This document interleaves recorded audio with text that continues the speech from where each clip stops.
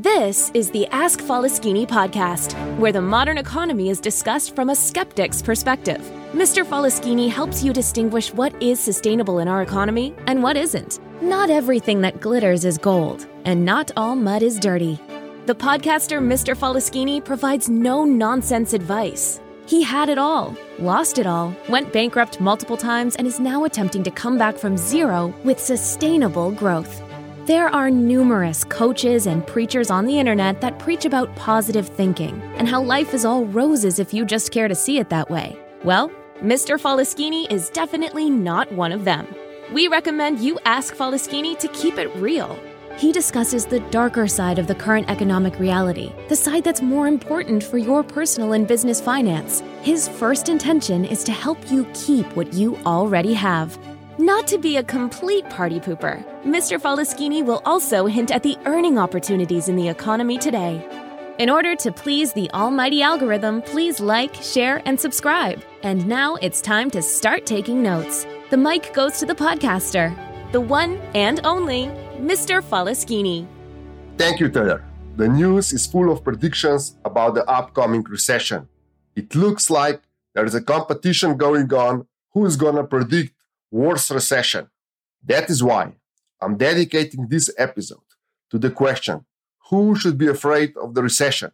And because I do not believe that recession will be bad for everyone involved, I'm also answering the question, who should not be afraid of the recession in this episode.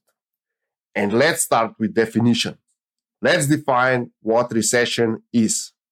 Official definition is: recession is a period of temporary economic decline during which trade and industrial activity are reduced. Statistic shows recession as fall of GDP in 2 successive quarters. To simplify it, if company produce less, if people purchase less, then we have a recession. To kick off this episode with my personal experience, let's start with the 4 recession times during my lifetime. I was born in recession in the second part of the 70s.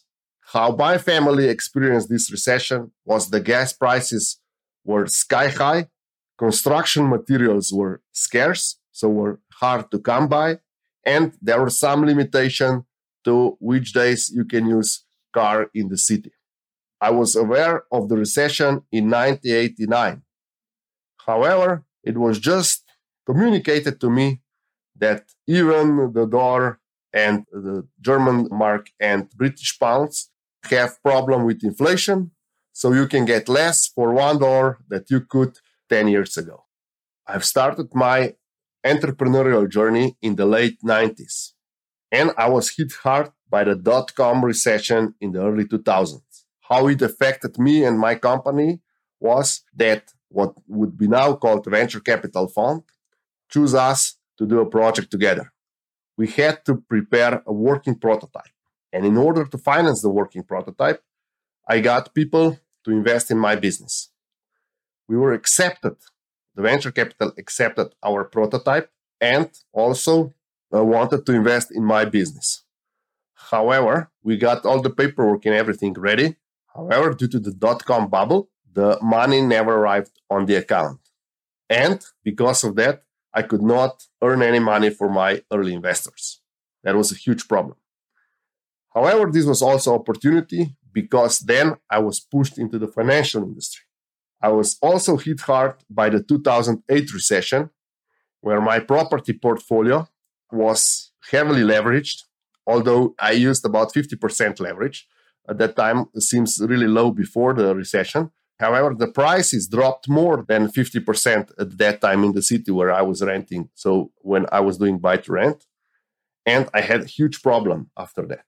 However, I'm not afraid of the recession because my experience showed that I always got better opportunities during or at the end of each recession. I'm certain that this recession is going to be the same, and this is my 4th recession as an active business person. And I do believe that the 3rd time lucky still exists in business. And now, answering the main question of this episode. who should be afraid of the upcoming recession? And the answer is really easy and simple. All established players that have inherited their wealth might lose it during this recession. All the companies that were based or living off government subsidies, all the companies that are heavily leveraged and that their credit rating is based on paying the loan, not on actually making the money, all the companies that make extra profits due to monopoly, all the companies that make extra profit due to the corruption, all the companies that have overvaluated their assets, all the companies that made balloons out of different asset class, all the companies that are practically involved in pump and dump schemes, all the companies that have business due to their connection, not because of their added value, all the companies that have lawyers that are more powerful than the legal system. This is the top level of companies that will be highly affected by the upcoming recession. On lower levels, people that were employed due to their family connection, status, belonging to a certain group or church will have hard time keeping their job during the recession, because these are the people that will be first laid off during the recession. And yes, the media is portraying a much worse picture of the upcoming recession than the recession will actually be, because this same media is owned by the previously mentioned companies, and also the superstars in the media, like anchors and all this stuff, they're also there due to their connection, their previous experience, and similar. And they're all afraid what will happen in the connection. That is why the communication in media is just making people scared, because it looks like, or they're portraying the picture of the end of the world if the recession starts. And let's check why this is not the case. Let's check who should not be afraid of the upcoming recession. History shows that most hardworking people are better off 10 years after the start of the recession. And of course, the biggest name from right now and the biggest names of all business people and all brands and all companies will probably be gone after this recession. And this is a huge opportunity for all small and medium-sized local businesses that were now basically disabled due to unfair treatment from a global conglomerates that had to pay lower taxes, that were government subsidized, that could use manpower from China and other places where the manpower is much cheaper and they could afford production there. And they had much better credit ratings and consequently much cheaper money. And they could do also a lot of promotional activities that were actually a dumping price. So they could produce below the production costs. All this might be gone in the upcoming recession. And this is, as I said, huge opportunity for local, small and medium-sized businesses. All the people that were employed due to their connections because of their being member of some party or something will now be replaced with people that can deliver, that can add value, and that is clear that they are beneficial for the company. Because the recession will just lower the turnover of the companies to a level when they will have to clear themselves of all the people that are not capable. However, all the hardworking and capable people that are bringing value will be paid more after the recession, because the company will finally recognize their value in the company. The same will happen with the collapse of big banks. This will make way for the local saving societies and mortgage companies to live again. They are gone for almost 30 to 40 years now, but they are really good and they are very beneficial because they know their local companies, they know their local people, and they can help. Global bank, it's just all about credit ratings.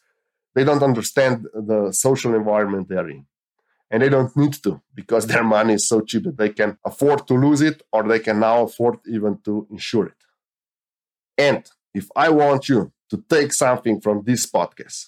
This is a recession is just the lie detector used on all participants in the economy. And if you want to make it from a poker point of view, recession is the time when everyone has to lay their cards on the table and the bluff is over. So recession shows who's holding the best cards. Or to translate it in the economy language, who's adding value, who's beneficial to society, who can produce profit, and who can deliver what they promise. So don't be afraid of the upcoming recession. Make sure that you are adding value, that you are active in economy, and make sure that you identify opportunities that will come in this recession. And I hope that all my listeners get out of the recession much better than we are going into this recession. And back to Taylor.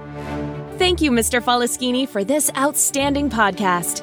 And thank you for listening to the Ask Falaschini podcast until the end. Mr. Falaschini would love to hear your feedback in the comments. And don't forget, if you want to know, ask Falaschini or listen to the Ask Falaschini podcast. In order to please the almighty algorithm, please don't forget to like, share, and subscribe.